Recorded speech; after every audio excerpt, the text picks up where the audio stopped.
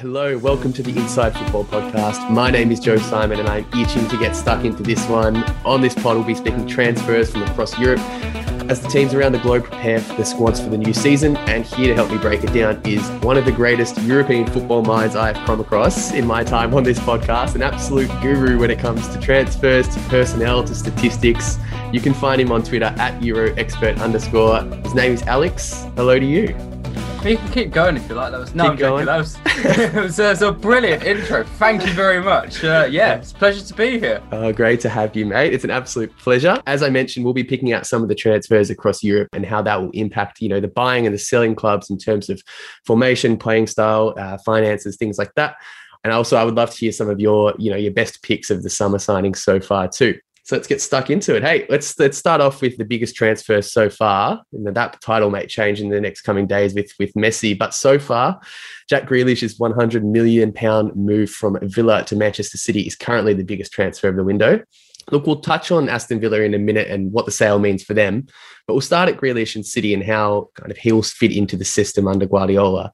So at Aston Villa, clearly he was their main man. Typically, he would start on the left side of a three behind Ollie Watkins, but he would love to drop deep, pick up the ball, drive forward, float around and really control Aston Villa's game. Now, at City, I'm not too sure he'll be able to play that kind of role, but I think he might still find himself in more of a free-flowing midfield role, but possibly a bit deeper.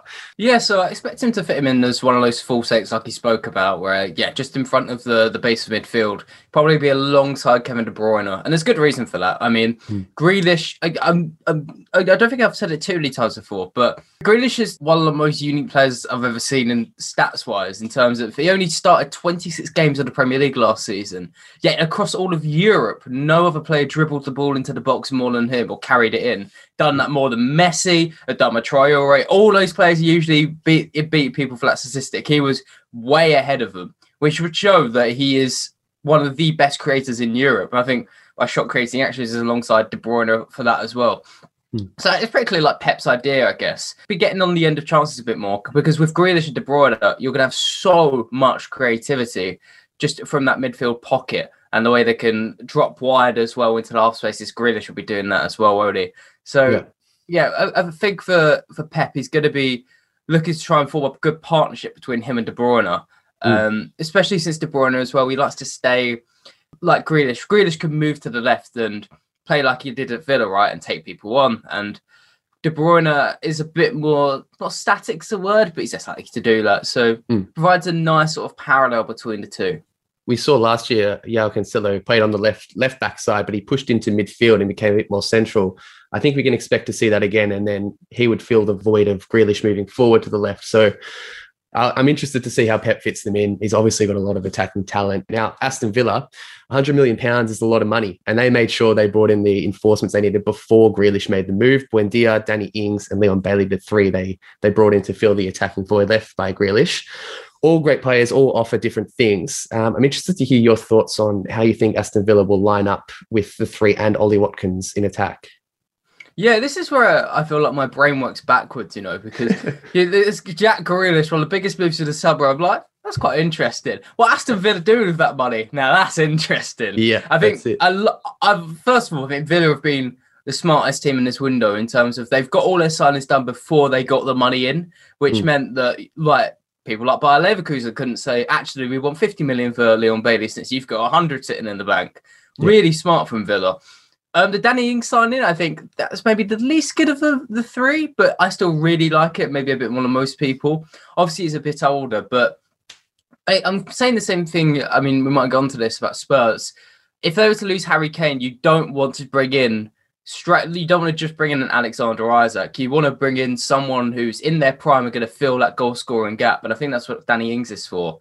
So I think that's quite an intelligent signing. And then you combine him with a Leon Bailey, who at Bayer Leverkusen, the thing I liked about him, I don't know how many other people would say this, but for me, Bailey's one of the rarest players in football because he's a left-footed left winger, which may sound simple, but in the modern game, most players who are left-footed, most of their careers, like on the wingers, most of their careers they've been played on the right because most managers prefer an inverted player to cut inside and take a shot. it's rare you get someone who's left-footed and plays on the left, and it's actually a really desired quality. Pep Guardiola was in for Leon Bailey a couple of seasons ago, as well as Mikel Oyarzabal. And the reason he signed Sane is because playing on the left and you're left-footed means it's a bit easier to do the cutbacks and race on the outside. It can make you a little less predictable.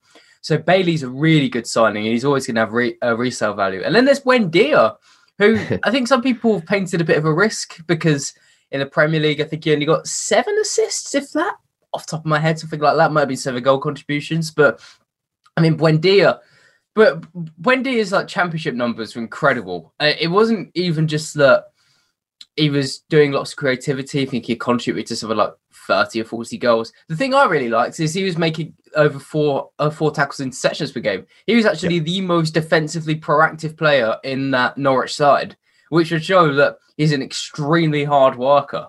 So Villa have replaced this. They've replaced Grealish and more. You couldn't ask for a better window for them, considering they've lost their best player. You mentioned Buendia, then only 7 assists. He also only scored 1 goal in that campaign in the Premier League. So I think they'd be hoping for a bit more of an output for him. But that's why they brought in Danny Ings and Leon Bailey as well. So I think the 3 of them filling that void, they've done really well there. You mentioned Spurs before. Now, Harry Kane hasn't left yet.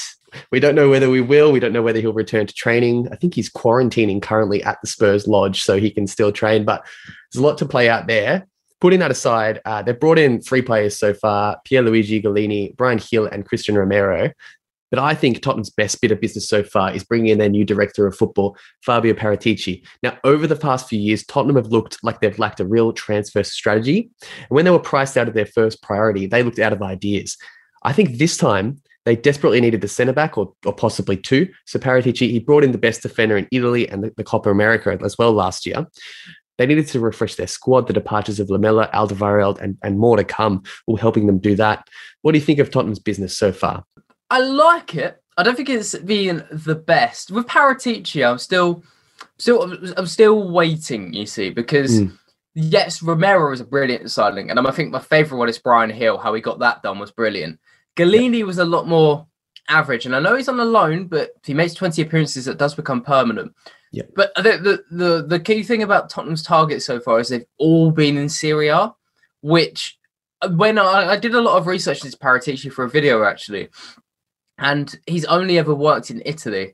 And what I really want from him over the next couple of years, I can forgive him this window because he's come into, let's be fair, a bit of a mess at Tottenham with no manager and everything. But what I want to see from Paratici is him to prove himself as someone who's going to look outside of Italy for his targets. Don't want him to rely on what he knows. And the Bryan Gil signing did kind of show that, but just want to see those targets change a bit. But in general, yeah, the business has been good. I think, as I said, Golini's quite an average signing, loan, so it's not too bad. Gil's my favourite. I think long term that's fantastic. I don't need any Tottenham fans. I don't expect him to, play every game or even half the games this season, but that's completely fine. You want to bed him in. And then Romero, yeah, defender of the year. And I think I said it before in a couple of Spurs podcasts. He's just going to be so much fun to watch in the way he just shoves people off the ball. Like watching, he's one of those players where I feel like lots of players you can watch like YouTube highlights of things, right? And it's like it paints a distorted picture. With Romero, it does actually paint like a very fair picture. He rushes out of his defence, makes great tackles and interceptions. And if he doesn't win the ball, he will do whatever it takes to get that ball off that player, whether that's winning it fairly or like sending them into the stands, which I love. But yeah, I love the business so far. It's great. Well, the thing about Romero is he worked very well in a very specific Atalanta back 3. Now, I'm not sure if Nuno will change to that. I think Tottenham probably need to sign another quality centre-back for them to be able to play 3 centre-backs. Do you think he'll adapt well if it was just the back 4? He plays possibly the right side of defence next to Eric Dyer, who's also can be quite erratic, similar to Romero. How do you think he'll adapt then when one of them has to kind of stay home and be the sensible one? It's a good question. I think adapting to a back 4, that'll be the interesting thing. Because as you said, Romero's mainly played on a back 3. I think first it might have been Bologna and then Atalanta. So yeah, in a back 4, he can't do what he's doing for Atalanta and charging out, especially in the Premier League where you do get punished that tiny percent more for getting behind a striker and who's running straight towards goal. I still kind of think Nuno will shift to a back three. I think it's a bit similar to Antonio Conte at Chelsea in terms of he's not going to switch to a back three yet, especially since most people's perception of him is that boring Wolves manager who sat 5 at the back. So I think he's going to play 4 at the back, and then when the time is right, shift to a back three. And then it will be less of a fanfare and more of just a tactical decision.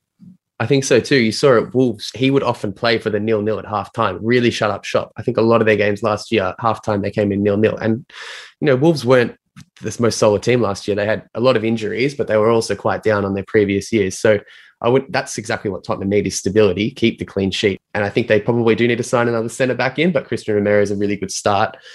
Let's move on to Leicester City. So they've been active so far. They signed Patson Daka, Soumaré from Lille, and Ryan Bertrand as well. Soumaré is one of my signings of the summer so far. I think he's brilliant at just 22, but he plays like a veteran. And I think we will likely find him alongside Tielemans or just in front of Ndidi, but he's so versatile and well-rounded that I think it offers something different to Leicester. And he might not be one for this year, but possibly in future years if Ndidi or Tielemans was to move on as well. What do you think of their business? I'll start with Daka, I think. This window's actually been an interesting one for Daka and his friend Enoch Mwepu. They both came from the same club in Zambia, and they both went to Salzburg within 6 months of each other. I think Daka came 6 months after Mwepu, and both moved to the Premier League this season from Salzburg. Daka to Leicester, Mwepu to Brighton. But yeah, Daka, the thing is, I don't think I remember a player being this hyped and this certain for success coming from the Austrian league. Like usually someone coming from there, we'd be saying, we don't know how he's going to adapt, but it feels like everyone's saying, wow, he's going to be completely on fire. And in my head, I'm still thinking, would I give him time? Not too sure. But the good thing about Leicester is they've got Vardy and Iheanacho, and I think Daka can afford to play off the right or left, and that'll give him a bit of time to bed in. With Soumaré, bit of a voice break. I think I'm less hot on him. I still think he's a good player. But at Lille, I got very into Lille last season. I was watching nearly every week. And Soumaré came into the side when Renato Sanchez got injured. Well, that makes it sound like he got one injury. He got like 20 injuries in a row. He was good, but at the start of the season, he was he proved a lot over the season. Like at the start, he was making quite a few errors. His passing was quite lapsed, but his numbers really ticked up as he played in the first team. I don't think he's ready to play Premier League football quite yet. I think, as you kind of said, he needs to spend that year out, I think, just training in. But I think he will have a very good career. I'd be surprised personally, though, if he went on to have a truly world-class career. I think there's a couple other French centre-mids like Tchouaméni. I think I put him on the same platform as Tchouaméni, and I put Camavinga above both of them. He's rumored to make a move to Manchester United. That'd be a great move for them. I think it's gone quiet, though, hasn't it? I think so. Hopefully we'll get to see him, because let's move on to Manchester United, because he would be a great signing. But they have brought in 2 key players. They need to address centre-back and right wing. They've done so in Varane and Sancho. Really smart business, I think. Varane, I think, is very straightforward. Like, he's just going to slot in next to Maguire in the heart of the defence. I'm interested to know, is it that straightforward for Sancho coming in? Is he just going to fill that hole on the right-hand side? I think it should be. I mean, with Sancho, we can't expect him... In the Bundesliga, did a study recently. They found out the Bundesliga has the worst goalkeepers in Europe. So with Sancho, we should see a slight statistical drop off. But at the same time, I do think he will come into the Man United side and do well. But someone pointed out very clearly recently that Man United have always started slowly at the start of every season. I think for the past 3 seasons now. So a little bit of a hesitancy there. Still, I do think, I think Sancho should come in okay, same as Varane. I think United have had the best transfer window so far, probably, even without signing a DM. I mean, lots of people calling him to sign Ndidi, but maybe it's a bit less, because I think of this Pogba would have been great. Yeah, in terms of Sancho, I guess the only sort of thing about him is that he was good for Dortmund because he could flip between the left and right wing, whereas I think at United he's going to be more told to, you're going to have to stay on that right wing because we have literally nothing there. Please give us some output. So I think he'll keep the width on the right, as you just mentioned before. And I think it might be interesting to see if Aaron Wan-Bissaka maybe holds back when they have the ball as well. kind of creating that back three in centre backs, which means, look, they love getting Luke Shaw on the ball. He has a great cross, he has set piece delivery on him, and they'll want him to get forward as much as possible. So with the ball, I don't think Wan-Bissaka will attack as much as he did last year. I don't think that's his strong suit. A lot of people don't think that, which will slightly shift their formation to allow Shaw to advance on that left-hand side. It's an interesting thought, actually, and it makes sense as well for Rashford, because with Rashford, you kind of want him a bit on the inside left. You want to hug in the touchline. So it would allow him to maybe move inside to join up with Cavani. But yeah, that does make sense, to be fair. I think Sancho as well, flip side of Rashford, he enjoys having that space on the right ready, like where he's planning what he's going to do, going to take a defender on the outside or find a pass. So it does actually make sense, actually. Let's move on to Chelsea. Look, big news from the king, Fabrizio Romano. Romelu Lukaku is going to Chelsea for a fee around 115 million euros. Now, Chelsea needed a striker, and if it goes through, I think they've got one of the top 5 in Europe. Now, they sold him for 30 mil in 2014, and they're buying him back now for close to 100 mil, 115 mil. Classic Chelsea. Exactly. I refuse to say this is good business from Chelsea. It's a smart decision. They needed a striker. I don't think it's good business. But with Mason Mount stepping up like he did last year, and Havertz, he looks a little bit more settled and comfortable. Chelsea needed someone to finish those chances that Timo Werner just couldn't do that. So how do you see him fitting in at Chelsea? Okay, at Chelsea, I think, for Lukaku, it's a good side. As you said, it's hard to call it amazing. One, because of the fee, although my head's kind of got around it a bit now, and the fact this player's been at Chelsea, I think it's 3 times, right? I can't remember off the top of my head. It is. So, for Chelsea, it should be. I mean, he fit pretty standardly into the top in the front 3 in the middle. And I was actually listening to Football Daily yesterday. Brought me an interesting point of that. He should bring out the best of Werner. At Inter last season, I think he got 11 assists. So I think that will really help Timo Werner, because often in that front line for Chelsea, even when Kai Havertz was playing, he was often the sole focus, and he'd often get doubled up on by defenders. So having Lukaku there, it should take some of the focus off him. But I will be interested to see how well Chelsea do, because the big thing last season, obviously they did miss some huge chances, but their expected goals was kind of distorted, I thought. For anyone who doesn't know, expected goals is a measure of quality of chance. Mm-hmm. And that suggested Chelsea created the best chance in the Premier League. Well, in actuality, they kind of didn't, because though they have one of the biggest scores, they're also taking some of the most shots. So their value of expected goals was actually quite small. They were just having lots of quite okay shots on top of each other, which added up to their score. So I don't think Lukaku actually solves all of their issues. I'd be interested to see how they get more creatively out of their team. That's really interesting. And I'm interested to see as well how Tuchel utilizes him, because at Inter Milan, he was a lot more free-flowing than he was, say, at Manchester United. At Manchester United, he was a lot more back to goal, on an island, kind of the hold up until Rashford and the wingers can get through. Now, I heard Tuchel kind of saying we needed someone to play with their back to goal and hold it up a bit. Now, that does indicate to me that Werner will play alongside him, but I think his best form was at Inter Milan, where he was free to create, to run at defenders, to link up with Martinez. And I don't think he'll do that at Chelsea. What do you think? Yeah, it's a good point. I think he'll do a bit of a mixture of both, but definitely more holding up than at Inter. Like at Inter, he was often just running straight through, like Lukaku, like charging at defenders and taking them on, which is really fun.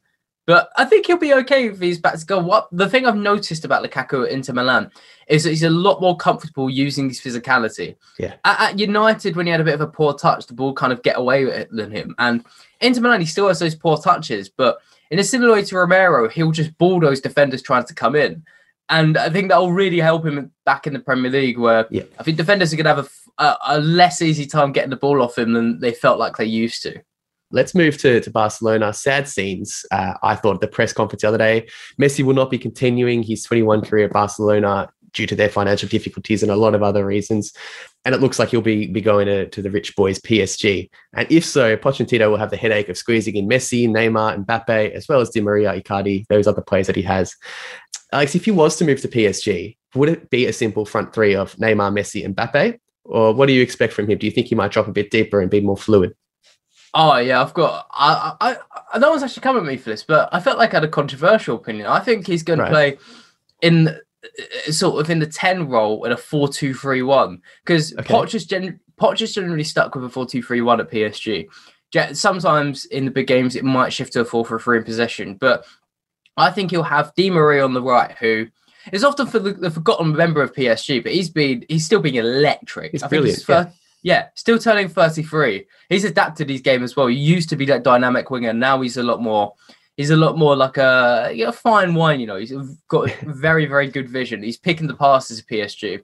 So I think it'll be Di Maria on the right, Mbappe up front, and then Neymar on the left, and then Messi in the middle. Because if you have to actually look at his heat map for Barcelona, that's generally kind of where he was taking most of his touches, sort of in the central third of the pitch. But also, he wasn't really getting any touches inside of the box.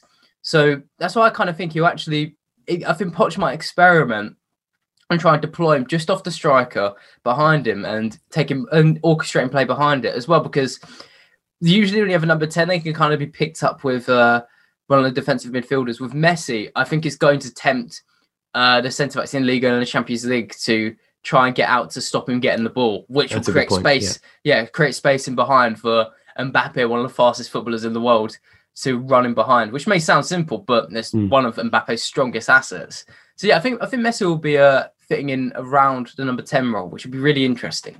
That is interesting. I don't think a lot of people would have picked that, but I'll be interested to see how that plays out. So let's not forget, they've also brought in Sergio Ramos, Donnarumma, Wijnaldum, Hakimi. So they might be a shot to win the title in France this year. But there's bound to be some flow-on effect. Like you can't. I don't think they can hold Messi in that squad with all the other stars that they have and not lose one or two, as well as the wage bill that they're bringing in. Although I'm not sure how financial fair play works anymore. But what do you think? Do you think there's a chance anyone gets squeezed out of that squad? On one hand, my brain says there probably is a chance. On the other, I kind of feel like PSG have said, we'll give you like 50k a week, but we'll also give you a skyscraper and guitar if you keep quiet about it until the end of our contract. They're probably doing something probably doing something very, very sneaky to get around it all. Because from what I saw, I think the wages he was getting paid were like, I think it was like 400,000 a week, £400,000 a week. It was not even half as much as he got paid at Barcelona last season. So I definitely think that they're doing something very, very, very PSG-like to get around it all. I think so. We've covered off a couple of the biggest transfers, but I'm interested to hear a couple of your unknowns, a couple of your smartest signings. What do you think of the summer? Okay, that's a good question. I've been looking at all the small moves going around. I think I'll give a few to come off. I think it was Villarreal who signed Boulaye Dia from Rennes in France. He was a player linked to West Ham. He was a striker in quite a poor team. He scored 13 goals in the first half of the season and tailed off. But I think it's a smart move for Villarreal. I think he's in his mid 23. I think he's Senegalese as well. Quite like that move. Other ones, I think RB Leipzig are a team to keep an eye out for. Not just because of the big moves, but some of the like Andre Silva, but some of the lesser ones. Brian Brobby from Ajax, that's a great move. I think some Ajax fans rate him like not as high, but they think he could have a career like an Erling Haaland looks like he's going to at the moment. Yeah, wow. Very physical, very good striker. Just a couple of last ones against Marseille. They played last night in one of the most fun games of the season, and it's barely kicked off. Yep. They looked fantastic, and Conrad de la Fuente for Barcelona, name not many people have heard of, an American winger. He was brilliant for Marseille. Look, he was the best player on the pitch quite easily. Set up one of the goals. He was completely unpredictable going on the wing, either cutting inside or going on the outside. I think that's a great move. And finally, there was another, Cengiz Under as well, got off to a good start on Marseille as well on the opposite flank. Marseille are basically the team you want to go to for under the radar transfers. They've got like 11 new players. It's crazy. So is Marseille your French team? I mean, I'm still feeling the love to Lille, but this season, my God, it might be Marseille after last night. It was so much fun. Did you see what happened at the end of the game? I haven't caught up yet. No, tell me. I'll watch your face when I explain this. So Marseille started the game really well. Like Jorge Sampaoli, I think he's the former Chile manager. All the players staying wide, just overlapping runs. They're passing the ball at such a high tempo against Montpellier. Then bam, they go 2-0 down, like quick succession. One, it was like a goal from a corner, then like a ridiculously nice long shot. Right. Goes into half time. the fans are booing them, the away fans are booing them, come out. The guy I mentioned, Conrad De La Fonte, he assists Under in a really nice pass. Then Dimitri Payet rolls back the ears, scores 2 brilliant goals. So it's up to 3-2. It's getting to the 89th minute. All of a sudden,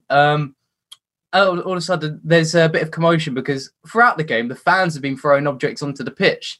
And one of them's thrown a water bottle on Matteo Guendouzi. And as Guendouzi does... Oh, no, not Guendouzi. He's picked it up, gone to the Montpellier fans, gone, is this yours? Is this yours? Is this yours? And just passed it aside. He's turned around, another 2-litre bottle's been pelted at his head. The ref stops the game. He walks off the pitch. Yeah. he just completely walks off. I think he wanted the team to follow, but the team stayed on the pitch because they kind of want to continue the game. Yeah, the ref's staying inside the tunnel. Eventually, the team comes off. What looks like the club president of Montpellier gets on a microphone and it says, well, imagine the French, translated from French is, can you stop being fucking pricks? And can you just stop throwing things on the pitch? The team comes back on the pitch. They're still throwing things. Ref comes back on after 3 minutes. I don't know what he was doing. He must have been fuming. Then they play the remaining 7 minutes and the game finishes. My God, the French league. You got to keep an eye on the French league. That stuff happened. Guendouzi is the worst person I reckon you could throw a water bottle at. The Liga, this happens every week. And they're going to throw Messi into this. There's going to be pitch invasions. It's going to be madness. That's it for today's show. Thanks so much for listening. Remember to subscribe to us at inside_F4pod. And a big, big thank you to Alex for jumping on the show today. As I mentioned, you can find him on Twitter at EuroExpert_. Make sure you give him a follow. His videos are brilliant. Thank you, Alex, for jumping on. And I'm sure we'll speak to you soon. Brilliant. Thank you very much for having me on.